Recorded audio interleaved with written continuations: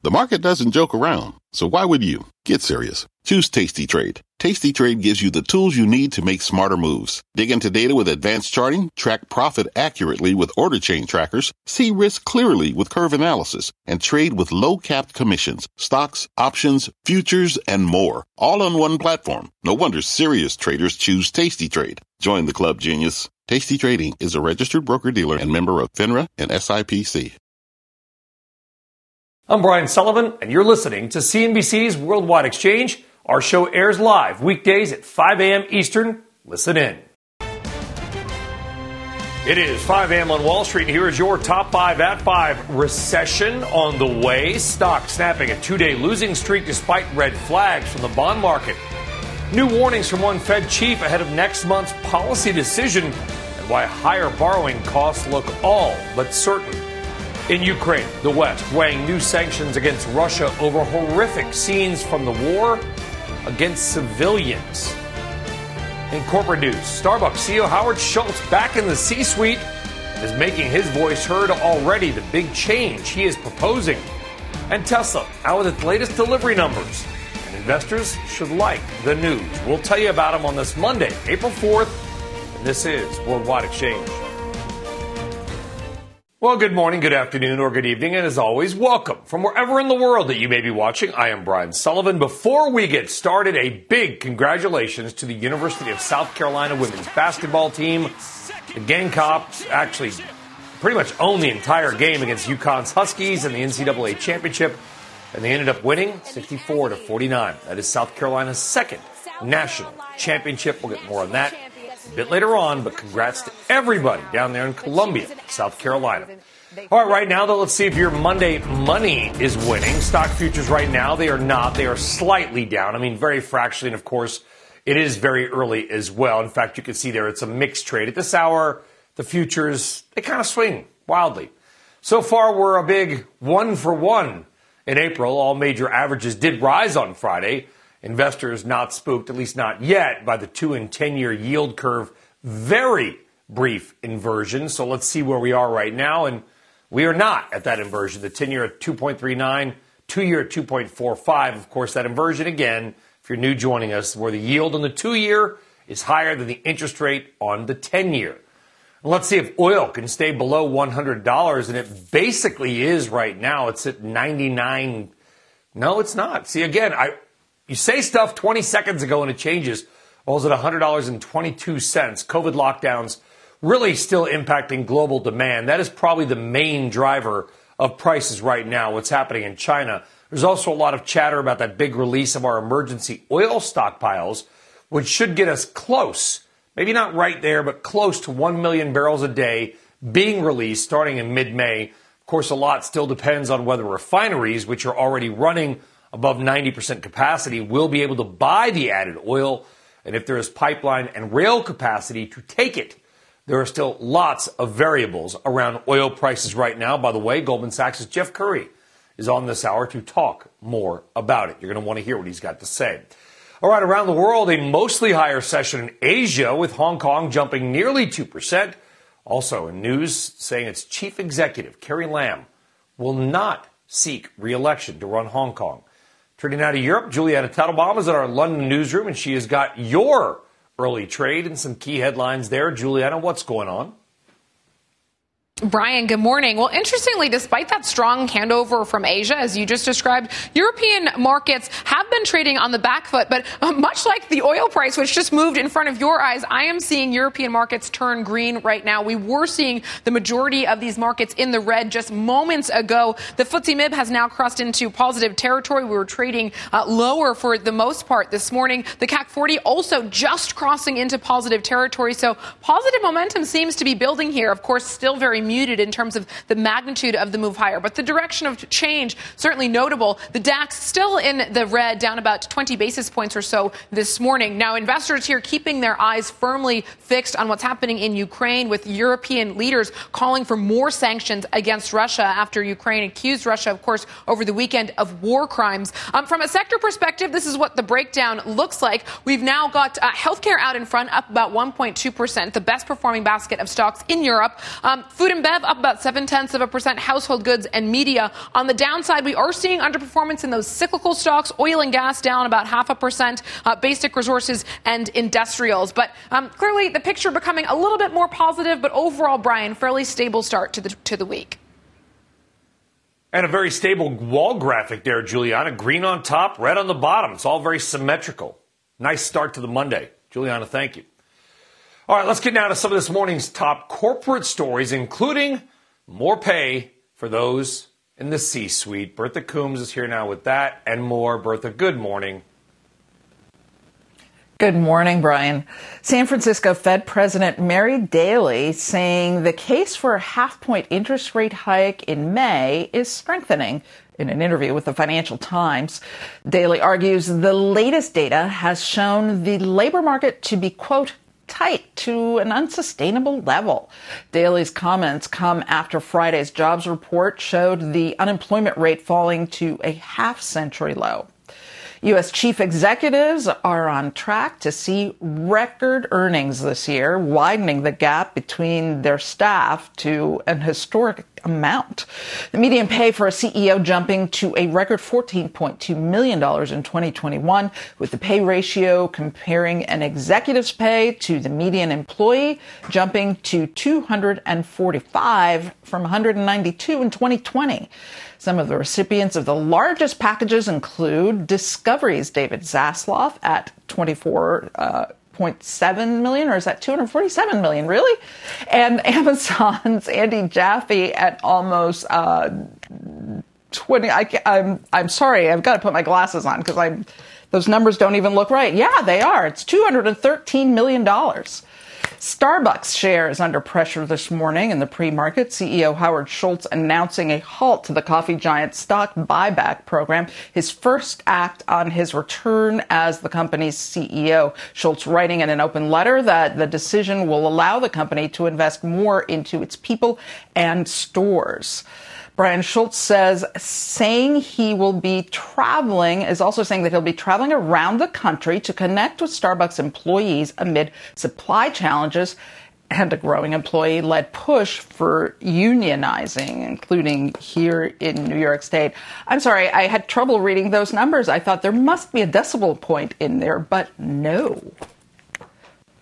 No, these are big numbers, and with all due respect to the men and women who make it to those slots, a lot of it is luck, a lot of it's internal politicking, and you last a year or two and then you get still paid out. I mean, it is, the numbers are big. Let's just say that. I'll leave it for others to judge, but those numbers are.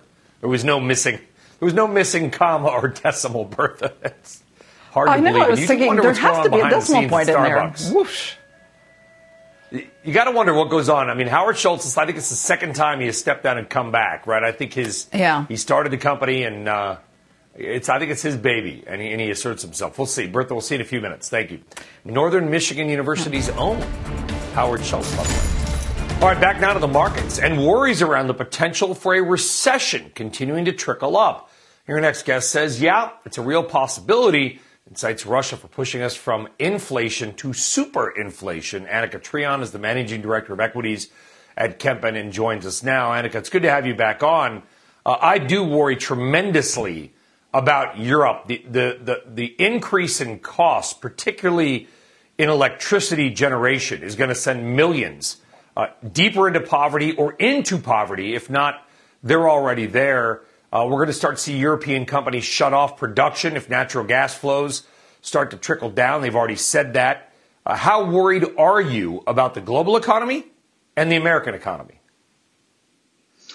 Yeah, there's a lot to be worried about. And I mean, if you zoom out, what markets have had to digest over the last 5-6 weeks is pretty unfathomable. And I think it's just left markets schizophrenic. So let's first talk about the global economy.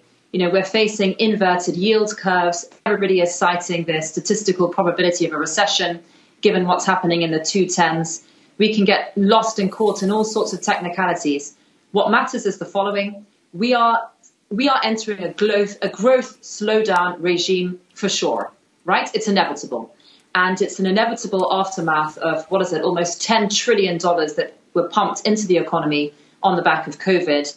And how worried do we need to be? I mean, if you look back, when 210 started to invert in the past, you would see that a recession would take place around 6 to 24 months after that. This time round, let's forget that this time it's different rhetoric. Let's just zoom in into what's happening right now. And what's happening right now is that rates are, yields are actually negative. Real yields are negative prior to this point. Normally, yields are positive as they enter into a recessionary environment. Yeah. We're almost 5 percentage points negative. That's different. The other thing is different is look at the power of the employment market, at the labor market. And I mean, the other thing is, which I think is the most fascinating, we are totally turbocharged. Usually, you see this environment start to take place around 2 years after the first rate hike. We're about 2 to 3 weeks afterwards. So what do we do? With all that in mind, Annika, is it just put all of our money in cash or gold and let it ride? I mean, if you're out there watching, you're up early, or maybe you're in Europe or in Asia right now, because we go around the world, and you are agreeing with you, what's the move? Well, what's the move is such a challenging question. And the reason it's such a challenging question, hiding in cash is a very painful trade, looking at the rate of inflation. And I think we've all been very humbled, including the central bankers, of course, that trying to predict inflation is missionary impossible because we're entering a sort of inflationary discovery environment. And I think the only lesson we've learned looking at the structural issues around supply chains, the Russian war is the tip of the iceberg there, is that inflationary forces are far more structural than we thought. So, to that point, cash is rather painful. The equities market, and this is what I think is fascinating. This is the schizophrenia again. We are in a war environment. We are all talking about the 90% probability of a recession taking place. Yet equity markets are very, very strong. Yes, Q1 was weak, but I mean, US equity markets are a few percentage points off their all-time highs. Yeah, it's sorry for the music blasting in there, Annika. It is a truly more and more people I talk to, we speak with this on the show, say the visibility right now is so low, and if people tell you they know exactly what's going to happen in stocks, that they're probably making it up because we have no idea what's going to happen in Ukraine and Russia, with Europe, with recession. It is a very tough environment. Annika Treon-Kempen, thank you very much for your time. Have a great day. We'll speak with you again soon. All right, folks, we have got a lot more to do on this busy Monday, and when we come back, the unusual reason we could have a shortage of one key building material this summer. Plus, your morning RBI with 6 big ESG-related stock picks. Later on, why that ESG trade is continuing to hit the energy sector where it hurts the most. Goldman Sachs' Jeff Curry is here. Very busy hour still ahead. We roll on right after this.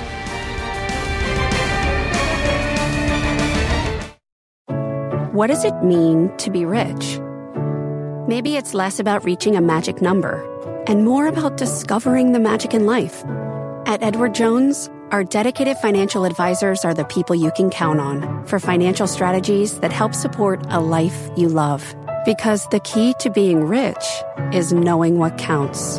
Learn more about our comprehensive approach to planning at edwardjones.com/findyourrich. Edward Jones, member SIPC. People today can spend half their lives over 50.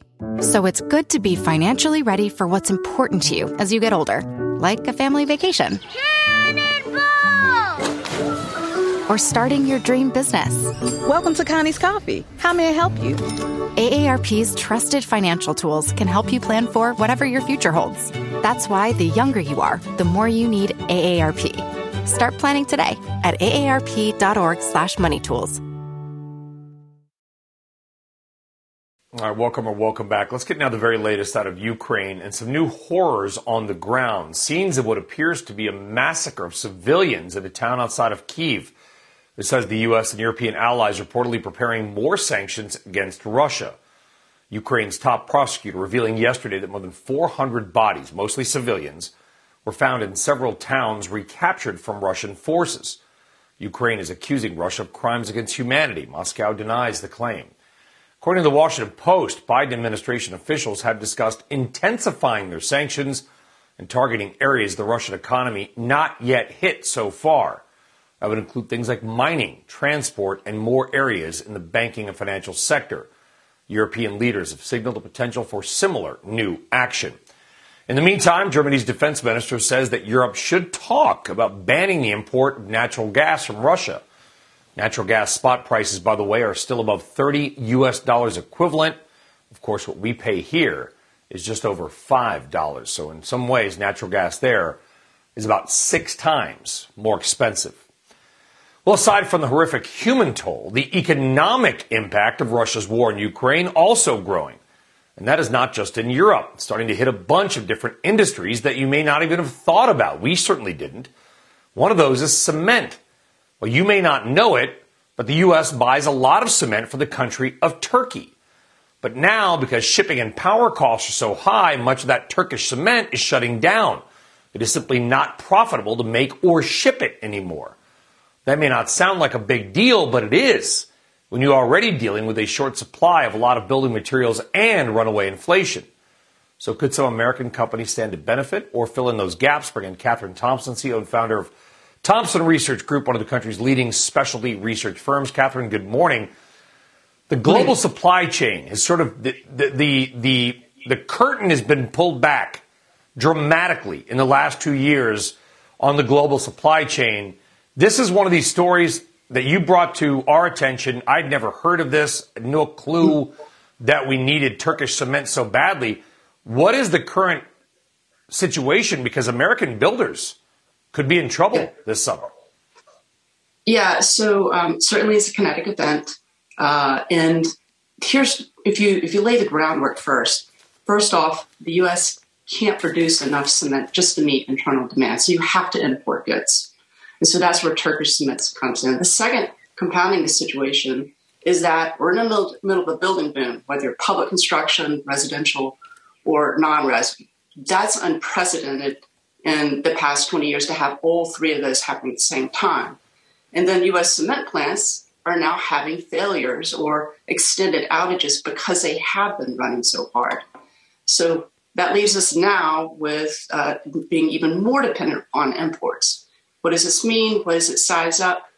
In total, it's 3 to 5% of U.S. production, but 80% of that cement goes to the port of Houston, one of the hottest areas for growth, kind of that Texas region, which is seeing explosive growth. That's as much as 20 to 25% of the consumption meeting the needs in that market in and of itself.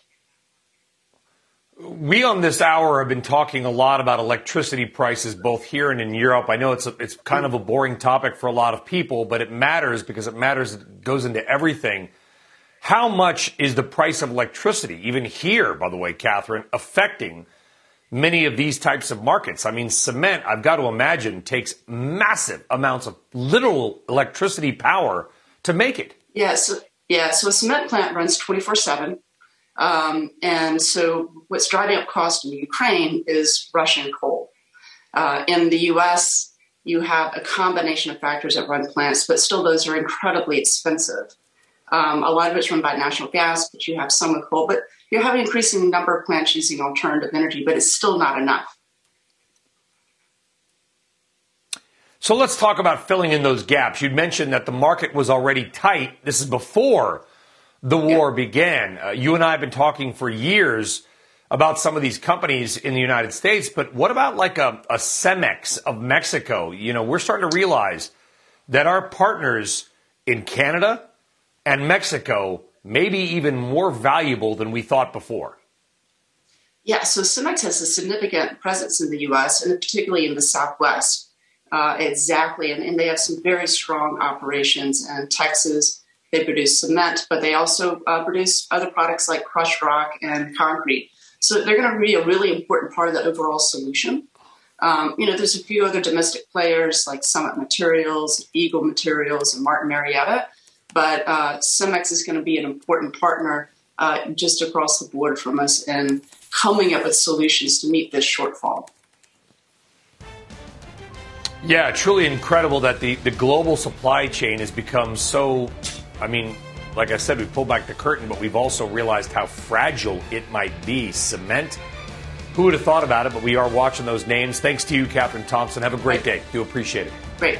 Thanks. All right, Summit Materials, MLM, Eagle, and CX. All right, still ahead. Good news for Tesla stock fans. Elon Musk defying that stretched global supply chain, pulling off some big numbers. We'll tell you about them next.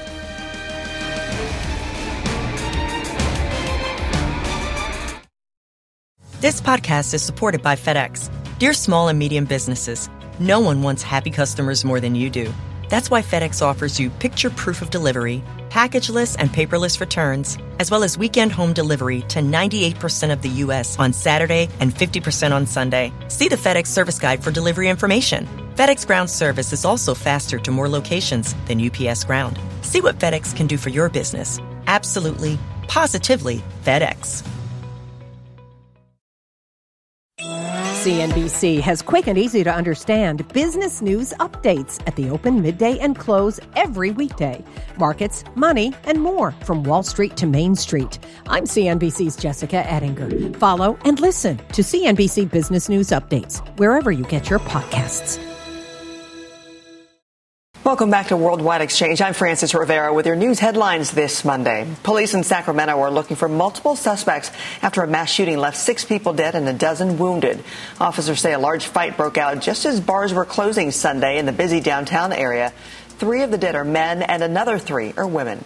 Similar shootings with several victims rocked multiple other cities this weekend. Chicago police say a man allegedly shot 2 people and fired at officers at an apartment complex. Officers later shot and killed the gunman. Both victims are in critical condition. And Dallas police are investigating a shooting at a concert that killed 1 person and left 11 others injured. Police say it happened after someone fired a gun into the air and another person fired a gun into the crowd.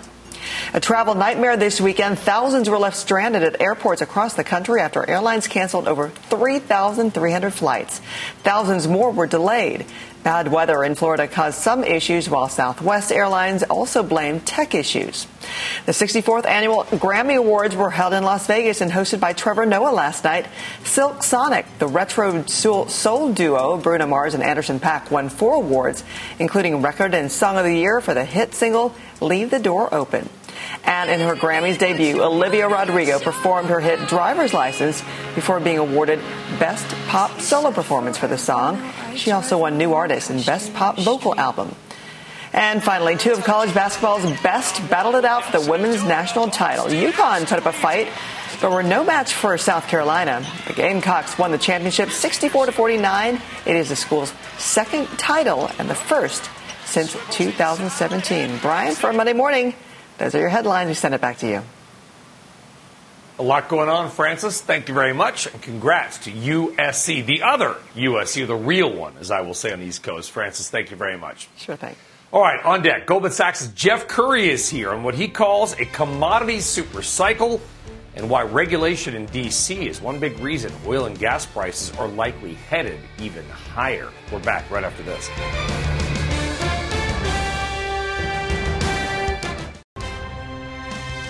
Is a recession ahead? What the bond market is saying and not saying about the future. Is $5 gasoline on the way? Oil sticking around $100 a barrel, and Jeff Currie is here with why prices may be heading a lot higher. And speaking of no oil, Tesla all charged up. The EV maker setting a new delivery record despite what Elon Musk calls a difficult quarter. It is Monday, April 4th. This is Worldwide Exchange right here on CNBC. All right, welcome back, everybody. Hope you're having a good start to your day. And by the way, a happy 53rd wedding anniversary to my parents, Mom and Dad. It's their 53rd wedding anniversary today. If you're watching, love you guys. All right, let's get right now to your Monday Money and see how things are starting their week out. Futures necessarily not in love. We're seeing stock futures pretty much mixed. By the way, we're 1 for 1 in April. We're batting 1,000 so far. I've had one day, and the markets all rose on Friday, and we'll see what happens today. Also, we're watching to see what happens with oil, because really oil prices seem to be controlling the stock market right now. We're going to see if oil can stay below $100. We're not. Well, we are. We're at 98.98 right now. COVID lockdowns in China still probably the main driver of prices, and we're seeing, of course, Shanghai still locked down. People can't get food, not allowed to leave their apartment buildings. Just a total disaster in many parts of China. You've also got the release of the American oil reserve starting in mid-May. Remember that SPR release that we've talked about probably just under 1 million barrels a day based on the numbers coming out starting May 15th. So that's when you're going to start to see that new release that the president talked about last week really starting to take effect. Of course, got to see if there's even the pipeline capacity to take that. We'll get more on oil with Jeff Curry of Goldman Sachs in just 1 minute. But right now, we've got some big breaking news. JP Morgan CEO Jamie Dimon releasing his annual letter to shareholders moments ago. This is widely watched. It is widely read. I'm stalling so my friend Leslie Picker has more time to comb through the letter. Leslie Picker, is there what are we seeing as a headline? You know what I'm doing? I'm like, she's reading the letter. What are some of the headlines from Jamie's widely read letter? I got you, Brian. All 44 pages here in Jamie Dimon's annual letter to shareholders this morning. In it, he describes what he sees as three important and conflicting forces. One, a strong U.S. economy. Two, high inflation and rising interest rates and the reversal of QE. And three, the war in Ukraine. As for the U.S. economy, he describes the consumer as being in, quote, excellent financial shape on average. He said consumer spending over the last few months is 12% above pre-COVID levels. He wrote that housing prices surged and asset prices remained high, some in bubble territory, without detailing which specific assets he believed were frothy. That segues into a section on monetary policy. Dimon wrote, quote, the stronger the recovery, the higher the rates that follow. He believes this could be significantly higher than the markets expect, and the stronger the quantitative tightening. He adds that this process will cause lots of consternation in very volatile markets, but he believes the Fed should have ultimate flexibility in raising rates rather than be beholden to 25 basis point hikes and raising on a regular schedule, for example. Lastly, geopolitics. Dimon shared a multi-pronged plan for what he called the Russia challenge. This included increasing our military budget and troop deployment to NATO's borders, direct billions of dollars in aid to Ukraine, turn up the sanctions, and that Marshall Plan I know that you and I, Brian, have talked about over the last week for energy security here in the U.S. and in Europe. This is something he is said to have been communicating to the Biden administration 2 weeks ago.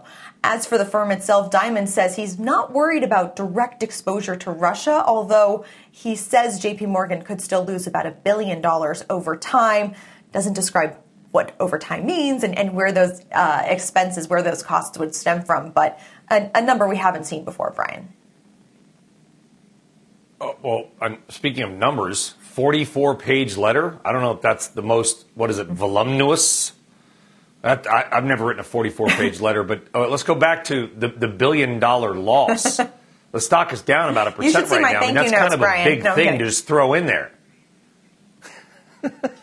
Sorry, what was it? That's a big thing to just throw in there. The 44-page letter? No, the $1 billion loss, potentially. Yeah. Exactly. Well, compared to some of its peers, it is much smaller. And we don't know exactly where that loss would come from, whether it's counterparty risk or actual exposure in the region. Citibank, for example, Citigroup has about $10 billion in exposure in the region. Some of that has to do with the fact that they're trying to exit their consumer bank. Some of it has to do with the fact that they do have, significant client exposure and things like that just do take a long time to wind down. But as far as the other banks, we are seeing some, numbers thrown out there here and there. This was a new one for JP Morgan. So let's talk about the macro takeaway, Leslie. I know, obviously, listen, 44 pages, good grief. I'm sure it'll be on the air all day here on CNBC, and we look forward to it. But it sounded like he was pretty cautious. I mean, would you summarize, you don't have to speak for Jamie, obviously, but would you summarize it based on what you said? I'm sort of taking away, there's some worry there. He's nervous. Yeah. About his job is to be nervous, I get it. But he is, on a macro level, it seemed a little bit pessimistic.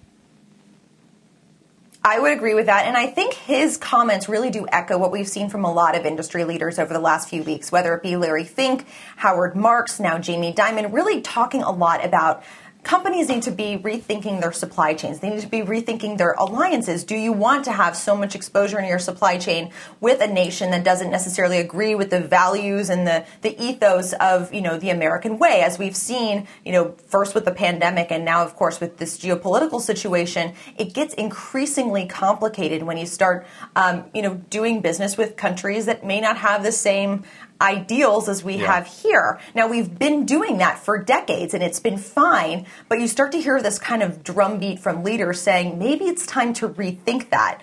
For better, for worse, most people agree, though, that would be an inflationary aspect, this decoupling of the supply chain. Yeah. We just talked about it, why we desperately need new housing in America, and we could have a shortage of cement because of supply issues from Turkey. It is that global connected chain. 44-page letter.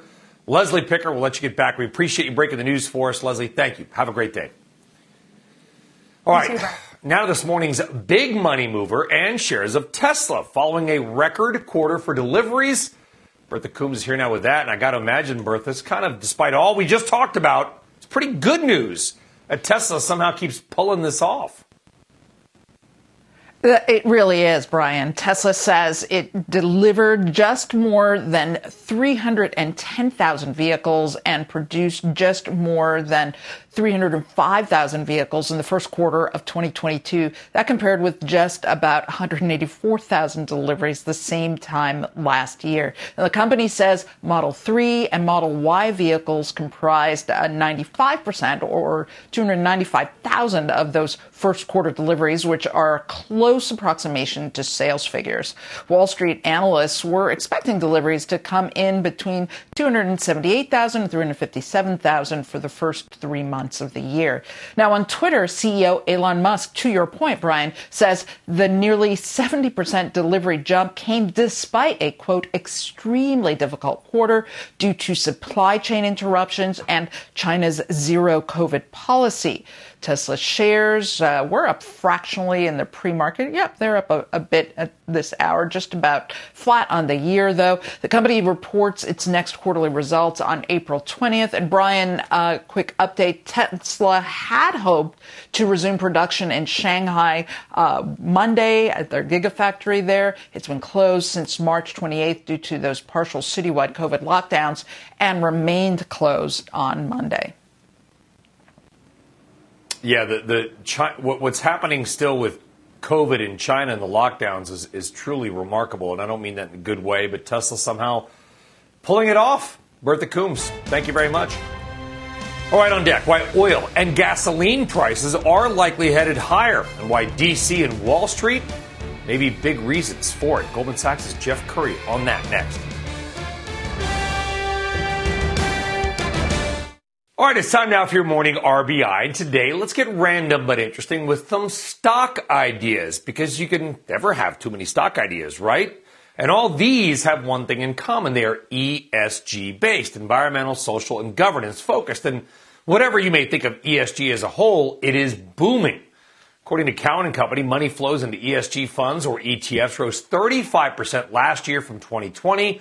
More than $70 billion, and it is only on the rise. And the good folks at Cowen have just released a big new report on ESG with a bunch of stocks they love. In fact, there are more than 60 stocks that they say they are some of their best ideas going forward. Obviously, we don't have a 5-hour-long show, so we can't hit all 63.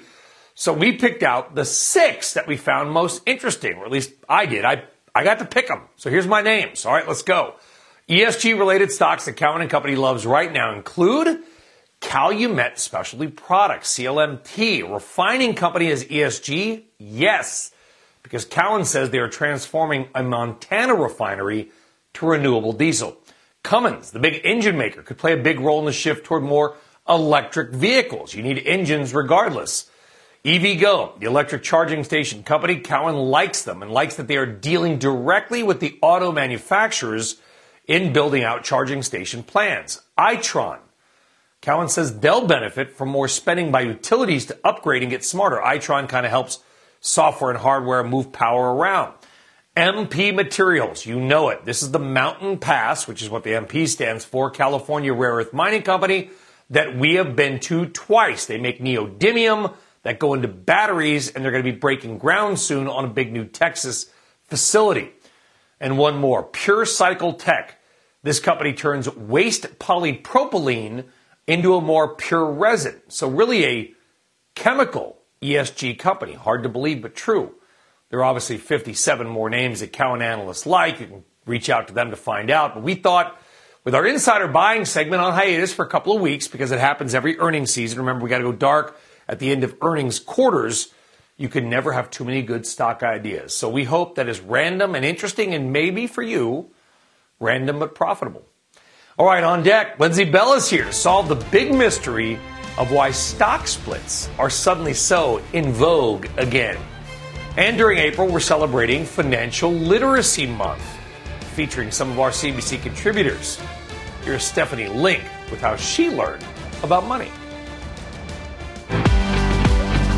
Here's how I learned about money and how to invest, especially for the long term. Right out of college, my father suggested that I take money out of my paycheck and put it into the S&P 500 into an ETF and just dollar cost average each month. Put it away, he said, you'll never see it, you won't miss it. And he said it could be $5, it could be $25. Point of investing over the long term and not worrying about the day-to-day movements in the markets. I still, to this day, use this process in my investment style.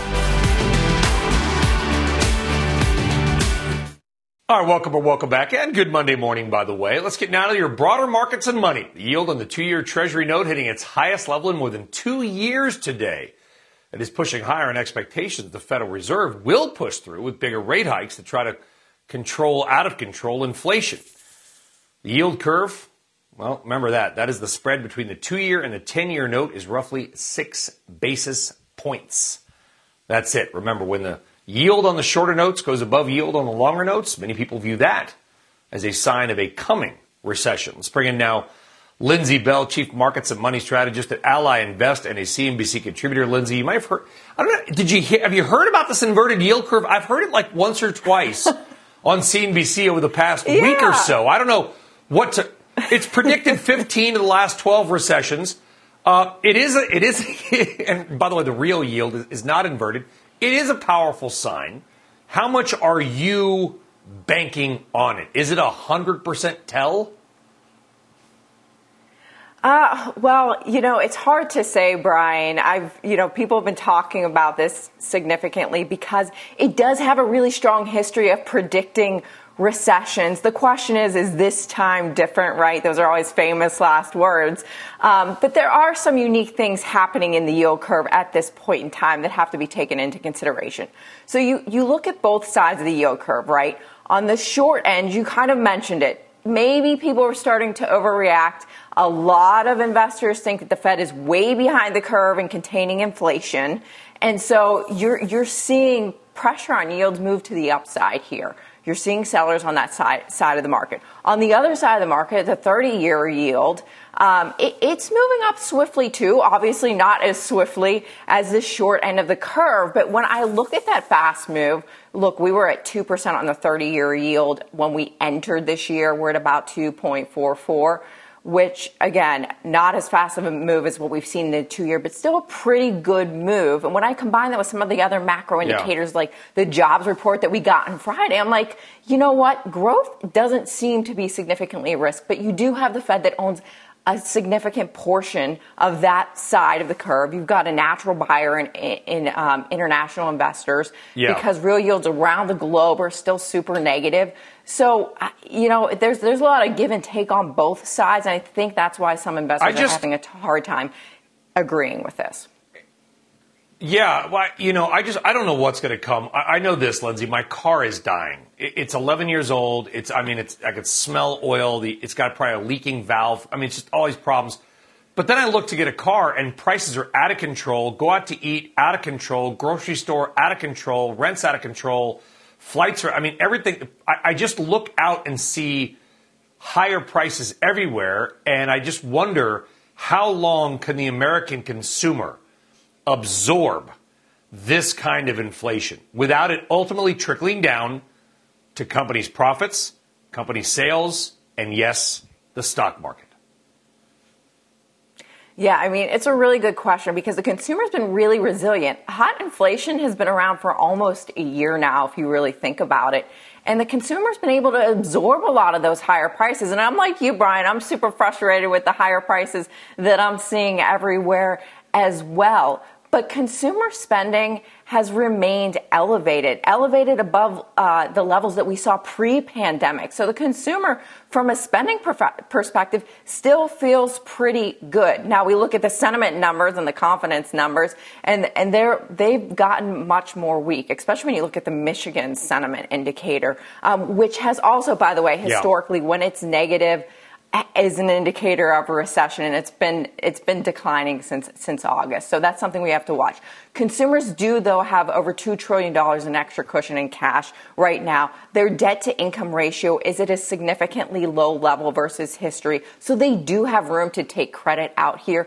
But what you don't want to see is that they utilize all that extra savings and excess cash on higher prices, right? That's not the most productive use of cash. So I think the consumer can remain strong. Corporations have benefited from this, right? But I think that there's only going to be a certain window of time that they have to rely on the consumer. And you look at it's not and higher rates as well. And by the way, April 21st of last year, Lindsay, on this show, we unveiled our wall of inflation. That was April of last year. We're going to do it again April 21st, I think, in a couple Thursdays, and show you year over year. It's going to be brutal, I know. But it's also higher rates. It's revolving credit. Credit card interest rates are going to go up. If you've got a mortgage that resets every year, that's going to go up massively. Can you look out 6 months and have any visibility on the consumer and thus the economy? I think it's really going to come down to what happens with inflation. I think that's really going to be the telltale sign. I do hear you said some credit interest rates, they're definitely going up. I know I have a credit card with a certain retailer at the mall, and they just informed me, I don't keep a balance there, but they informed me that the interest rate there is going up significantly. And so this is going to be a worry for consumers down the road. But I'm going to keep my eye first and foremost on inflation, because there are signs that it is expected to peak here in the first quarter. And so I think in the months ahead, we might see some relief. You're starting to see some of the transportation and shipping costs come down a little bit. I know they're still really elevated versus history, but they're down significantly from the peaks, and hopefully they continue that trend. Oil prices, hopefully we get a little bit of relief. I think that's still a big wild card with the geopolitical tensions. Yeah. But also we're starting to cycle, like you just mentioned, easier comparisons. Also higher inflation in and of itself does a good job of dampening demand. So, and then the Fed's raising rates too. And you're already seeing a slowdown in the housing market because of the move in mortgage rates. So I think there's give and take. We're in a wait and see mode, unfortunately, Brian. That's an uncomfortable position to be in.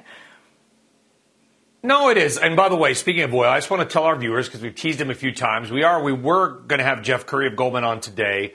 We hope to have him still. We're running out of time. But, Jeff, if you're out there listening, we'll get you back on tomorrow to talk about oil and gas, having some technical issues. So I just want to tell our viewers and say we're working on it. So, Lindsay, you and I are getting a lot of time, my friend. So let's continue this conversation. We are. I love it. I feel like the angel it's great. Hey, by the way, it's 5:45 in the morning, whatever time it is. Why not? I feel like the angel of doom, right? I'm like talking about higher this and higher that. Let's be optimistic, right? Because we all talked about, or a lot of us talked about this idea of the roaring 20s, and that was kind of before inflation roared in, and of course, obviously, before Putin decided to start his unwinnable war in Ukraine. What's the positive side? If you had to say this is the most reason to be bullish about the consumer, the stock market, or both, Lindsay, what would it be? Well, you probably know, I'm sort of the half glass full type of gal anyway, so it's a great question for me, right? And I talked about a lot of it. I'm very optimistic that inflation can come down, especially in the latter part of the year. And so to me, that's something that can give the consumer relief. And the consumer is still in a really, really healthy position versus where they were when they entered the pandemic. I talked about their cash cushion. I talked about, they've just absorbed much better money and financial education over the last couple of years, and they're really putting that to good use. And you're seeing that by the way, in the tax refunds that they're getting, they're saving a lot of it. They're using it to pay down some of their debt, and then they're also partially using it to invest to an extent. Yeah. But then also, don't forget the corporate side of the equation. Companies have significant more cash than they did before or after the great financial crisis when they were building up their balance sheets again. So companies are in a very, very healthy position as well. So they're able to handle rocky roads ahead if necessary, but they've also benefited from higher prices. You're seeing sales grow up, and margin expansion has been nothing short of impressive over the last year and a half, despite higher costs and supply chain snarls and all the things that they've had to contend with too. And I think we're going to see another year of margin expansion to new record levels for the companies, just at a time when valuation has come down. That's been the one gift of the volatile market that we've experienced over the first part of the year here, is that valuations have come back down to earth. Still may be elevated by a long-term perspective. We're standing at about 20 times on a forward 12-month basis for the S&P 500 right now. It's in line with its 5-year average, though, and I would argue that with sales growth as robust as it's going to be in the year ahead, as well as margin expansion, you can still have that premium, even if interest rates are going up, because at the end of the day, Brian, real yields are still negative. They are, and that's the key. The number we show on the screen is not the real yield when you factor in inflation. And I know the yield curve is mildly inverted right now, but on a real basis, it is not. And I know it's a little bit wonky and boring, especially at 5:56 or whatever in the morning, but our viewers have got to understand that the real yields are not inverted. I don't know how much time we have left in the show, maybe 10 seconds, who knows. Can you give us one area of the market you like more than others right now, Lindsay, quickly? Yeah, I'm looking at consumer discretionary because there's parts of it that have been significantly beaten up that I think are unwarranted, and I think it's kind of been left behind because of all the things we just talked about, interest rates going up, impacting credit, and then and also higher inflation impacting wallets. So I'm looking there for big surprises this earnings season. Yeah. I don't know if it's you, but I'm getting things in the mail that are like, we'll generously loan you 20-year, money for 20 years at 6.99%. You're welcome from the credit card companies. And it's a rip right in the garbage. Lindsay Bell, Ally Invest, a great and unexpectedly long segment, Lindsay. Thank you for coming on. We appreciate it. Good stuff. No, thank you. Lindsay Bell just rolling with it, killing it. Love it, Lindsay. Thank you. By the way, we'll try to get Jeff Curry back on for you tomorrow. Tech does not always work the way you want. It's the way things happen, even in television. Well, thank you for joining in. Thanks for watching Worldwide Exchange. We will see you again tomorrow, 5 a.m. Eastern Time. Squawk Box is next. You've been listening to CNBC's Worldwide Exchange. You can always catch us live weekdays at 5 a.m. Eastern, only on CNBC. This podcast is supported by FedEx. Dear small and medium businesses, no one wants happy customers more than you do. So you need a business partner just like you. Like FedEx, who understands your passion for serving your customers because they have the same commitment towards you. That's why FedEx offers you picture proof of delivery, packageless and paperless returns, as well as weekend home delivery to 98% of the U.S. on Saturday and 50% on Sunday. See the FedEx service guide for delivery information. What's more, FedEx Ground is faster to more locations than UPS Ground. Trust FedEx for timely deliveries. See what FedEx can do for your business. Absolutely, positively FedEx.